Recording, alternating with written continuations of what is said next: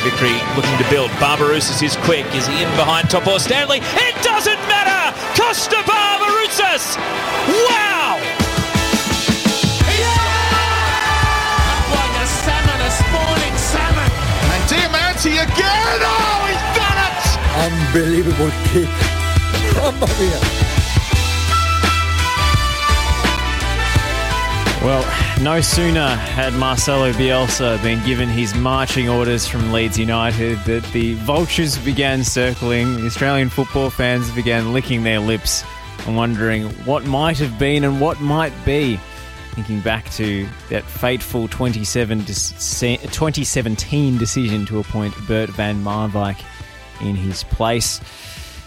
He's a 66-year-old with serious burnout. I know there's, a few washed-up Australian football managers floating around, but even considering how things have gone south at Leeds, Australian football could do worse with a new World Cup qualifying cycle on the horizon. Josh Parrish here with Jason Goldsmith. Jason, what did you make of the Marcelo Bielsa chat that has exploded in the last 48 hours? G'day, Josh. Nice to be back. It's an interesting one, isn't it? Because I think there was we went the very conservative route of the Dutch coach at the last World Cup. There was only going to be in there for the lead-up friendlies, and there was talk that Bielsa is a bit of a maverick, does things his own way, and he was in the mix. Craig Foster, obviously a massive fan and has watched him previously. And it didn't happen. We went the conservative route. We got a draw, and that's about all that we got out of the World Cup. So it didn't work, and maybe we need to try something new. Yeah, it's an interesting one. I mean, I guess we get excited because he's available again, but I think the equation has changed somewhat for Bielsa over those years. Even if things did go poorly at the end at Leeds and he was sacked. I've never seen such an outpouring of emotion for a manager who's been on such a losing streak. Well, he's so well loved with the Leeds faithful because their squad is basically, there's only two additions from a championship squad. So he took them from mid-table all the way up to promotion and all the way through, held on last season, and it's going south now. But they love what he's done and his approach. I think the real questions are, which journalist is going to ask him if he could be called Aussie Marcello? And instead of Aussie Mark or Mark, and instead of a bucket, what would he sit on? Would he need to wheel out Paddy Kisnorbo's esky from the A-League finals? Maybe have that little Aussie slant on it, because I'm not sure how the mainstream media will go dealing with an interpreter. But it's probably pretty far-fetched, to be honest. I think we know Football Australia is quite conservative. Graham Arnold's got a couple of qualifiers to go before we work out where we are, if we are in a playoff mix, and then go down that track. Yeah, I also don't think he'd come cheap. And a notoriously cash-strapped federation going with the big name, who's an even bigger name than he was when he was allegedly in the mix. Yeah, that's right. 5 years ago. I don't know. Look, I don't think we have the money to throw around at the moment. There's no wealthy benefactor running the show like in previous regimes, so it'll be an interesting one. I guess there's a lot to play out before that even becomes a consideration, and I don't think, to be honest, Football Australia would be considering it at this stage. No, I think it does seem like dreamland to me at the moment. I mean, obviously, if he's interested, you go for him, and you look at and see how the numbers stack up. But I just don't know why he would come here. He's a manager who wants everything a certain way, and if he doesn't get certain concessions from the people running the joint, then he doesn't hesitate to just break his contract and walk out. He resigned at Lille after about 3 weeks. And that's the time at which he was linked with the job, and maybe they thought, this guy's a bit unpredictable. We need a safe pair of hands here. Yeah, I mean, imagine him looking at the state of Australian football. Imagine what he'd think. Imagine him on this show. We're talking about some of the things that we've spoken about, and some things that get raised every week. Should you cap Volpato? Should you all those kinds of issues would be fantastic. Look, I guess he's had a pretty rough, or not rough. He's probably had a pretty good time with Leeds. He's going to be remembered fondly. That emotion you talked about was great. He's got a lot of fans, but I think it's just maybe depending on this World Cup qualifying campaign, right? Say we get to the third place playoff and say we make that through, and then we fall at the last hurdle against the South American one. Is it then that we say, right, we need someone for 4 years, or do we need someone like Hiddink was brought in just to get through the final qualification stage and then to the World Cup and nothing else? Because, I mean, Hiddink in 2006 become quite mythical, hasn't it, really? Yeah. I mean, he did the greatest achievement in a World Cup for us to make it through to the round of 16, so it hasn't happened before or since. But he only took control of us for, less than 10 games, really. Yeah, it was very much a mercenary arrangement. You know, he came in just for the tournament, just to get us there and to coach us at the World Cup. What he did, I think he went to, did he go to Solomon Islands? So there was a home and away for that one. Yep. And then there was obviously the Uruguay home and away. So that's and there was 4. a couple of friendly games. Greece here, and then I think Holland. So what's that, 6, and then the 4 at the World Cup. So 10 games, and he's elevated to like the greatest we've got. So, but on the other side of it as well, I mean, we're way too conservative. How good would it be to have a character like Bielsa, like a character in world football? Like Hiddink put the Socceroos on the map, you know, more so than anyone else. So that would be pretty handy, I would think. But to be honest, there's a long way to go. A couple of qualifiers end of this month, and then that'll get all rushed through with the playoffs if we happen to be successful and go through there. I find him really refreshing because he never blames anyone but himself.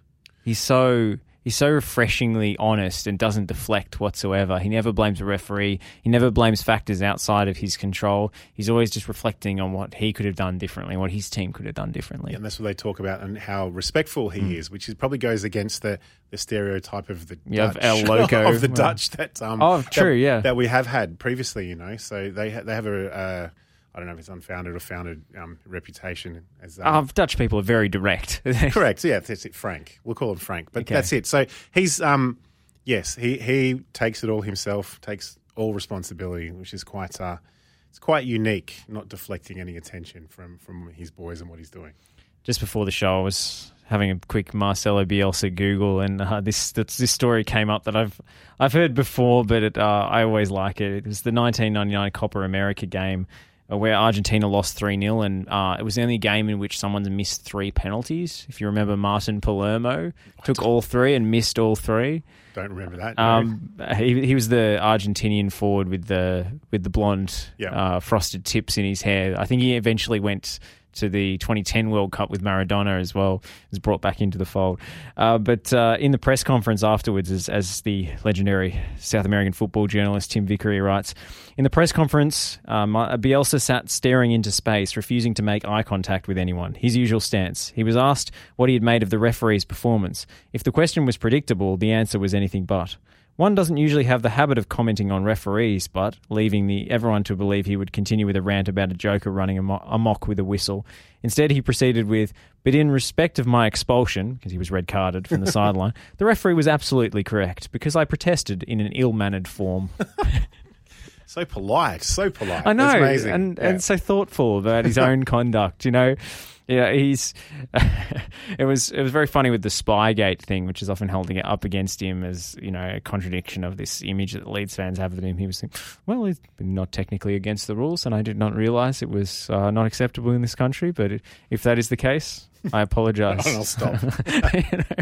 I just want to see him, you know, outside Japanese training with a pair of binoculars. Looking in. Look, imagine, I don't know what his next steps will be, but I'm sure if the job's on offer for us, he'll probably get snapped up somewhere else beforehand. I wonder what the player is that he would bring in out of the cold, because there's always one with Bielsa that he does such like thorough scouting. You know, he'd be going through like NPL South Australia games from 2017 and picking somebody out that's our answer at left back or whatever. You know? Well, Vince Rugari said Jason Cummings and Bielsa is a match made in heaven. So that one today, that's what. Imagine that in a parallel universe, we would get, Jason Cummings scoring goals at the next World Cup. We'll see. Arguably, what Australian football is more in need of, though, is a technical director. We had an article from Vince this week saying the new head of Aston Villa recruitment was considered and turned down in favour of Rob Sherman, who infamously stormed out of the job after only 6 months and left a very long LinkedIn post in his wake, decrying the state of Australian football. And at the moment, we've only got an interim.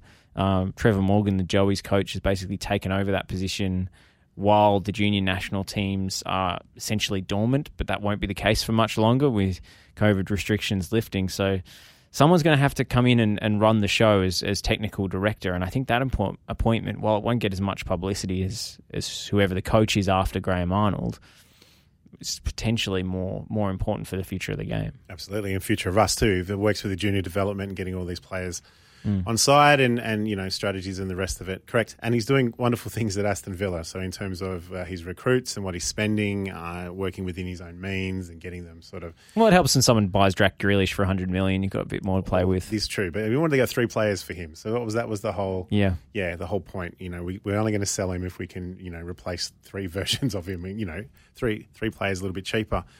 Interesting, you know, the wooders and cutters is always big in Australian football. We like to talk about Bielsa and technical directors and the rest of it, what might have been.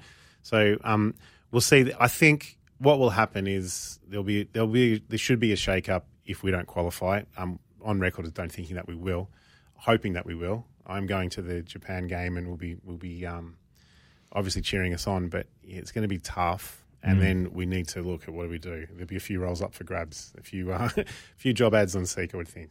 Speaking of Socceroo selections, Cammy Devlin scoring on the weekend. Don't know if you saw his tackle to win the ball and he finished off the same move. I saw the highlights and they showed the goal and they said, actually, we need to show him getting the tackle first. And then there was a next extended highlight. So again, he's got to be in calculations because he wasn't last time. He didn't Squaring up to an opponent about twice his size as well during that game. That's what you like to see. That's what we want. If that's what we're going to sell ourselves on, having, you know, determination and strength. So, yeah, good for him.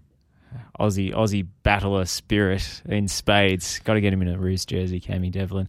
And speaking of Socceroos of the past, we had one of the members of the 1974 World Cup squad, Jim Milosavljevic, leave us recently. He was a goalkeeper, but not always a goalkeeper. Do you want to tell us a little bit about him? Yeah, I might just read out his brief part of his eulogy, actually, that Football Victoria put up. First of all, we'll talk about the 74 Socceroos. It's not quite often mentioned, but when Australia qualified in 1974, there were only 16 teams at the World Cup. Yeah. 16. England weren't one of them. So quite an amazing effort that we were one of the 16 in that World Cup, given that we struggled for so long to make it. And then obviously 06 and then moving into Asia, making it a little bit easier the passage for us. So it's quite the effort. So anyway, Jim was born in Melbourne in 1951, and just a year after his parents migrated from Yugoslavia. And he played Australian rules football as well as soccer, and such was his talent, soccer with Footscray Just, that actually the Carlton Australian Rules Club invited him to play in the under-19s as well. Pretty amazing talent. He played for Victoria, played against a lot of the touring teams, which was the way it was in the 1970s that would come through. The state teams would play against them.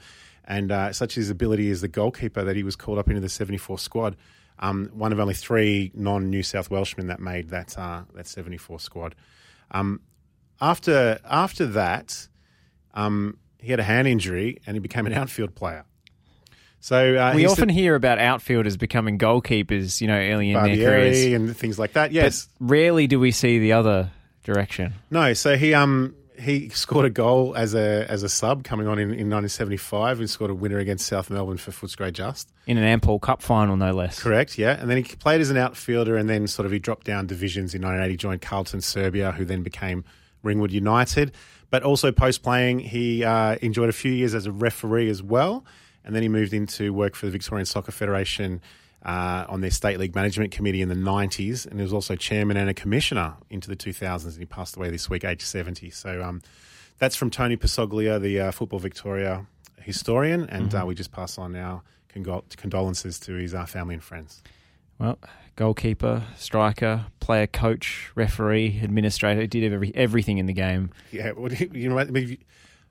Why would you move into being a ref and then an administrator as well? Like, if you've got to be putting yourself in the firing line. Thick skin, that's for sure. Yeah. Well, Vale, Jim Milosavljevic. With that, we'll go to a break here on the Oz Football Hour and come back with more. We've got A-League games to discuss, last-minute winners, plenty of drama, and some wet weather as well. So stick around. Victory looking to build. Barbarouses is quick. Is he in behind Topo Stanley? It doesn't matter! Costa Barbarouses! Wow! Like a salmon penalty again. Oh, he's done it! Unbelievable kick. Mamma mia.